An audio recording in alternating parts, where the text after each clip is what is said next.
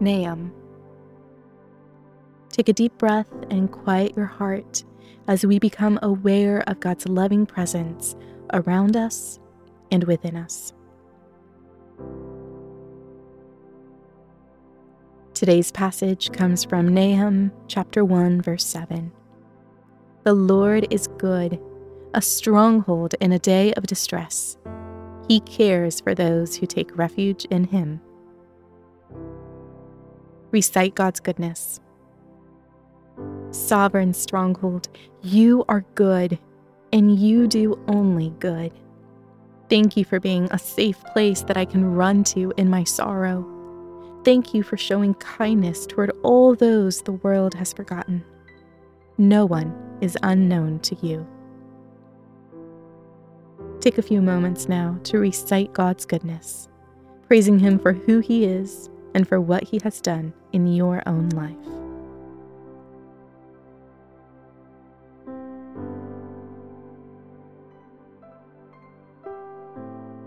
Express your neediness.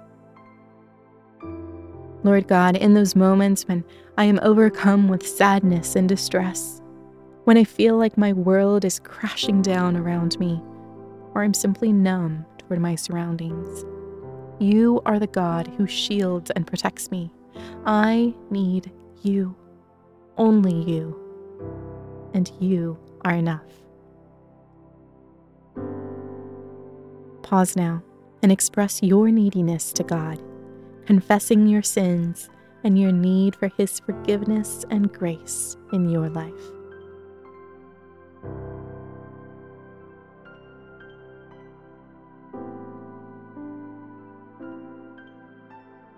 Seek his stillness. Whether you're having a good day or a bad day so far, run to God as your shelter now. Feel your racing heart slow down as you catch your breath in the shadow of his wings. Let him quiet you with his love and surround you with his presence.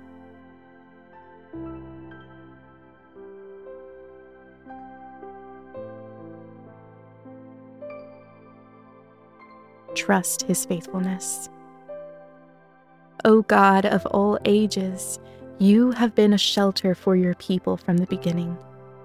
When Jacob ran away from his brother Esau, when the Israelites fled the Egyptians, when David hid himself from Saul, you were always faithful. And in Christ Jesus, your bountiful love still extends to all people who run to you.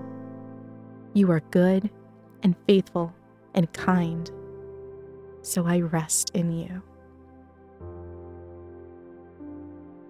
So take time now to declare your trust in God's faithfulness, that he is who he said he is, and he will do what he said he will do, in the world and in your life too.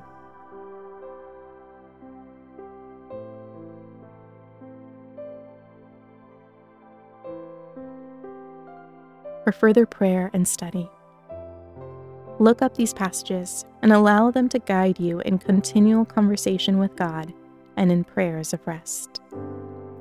Psalm 1, verse 6, Psalm 27, verse 1, Psalm 61, verses 1 to 3, Jeremiah 33:11, Acts 17, verse 27.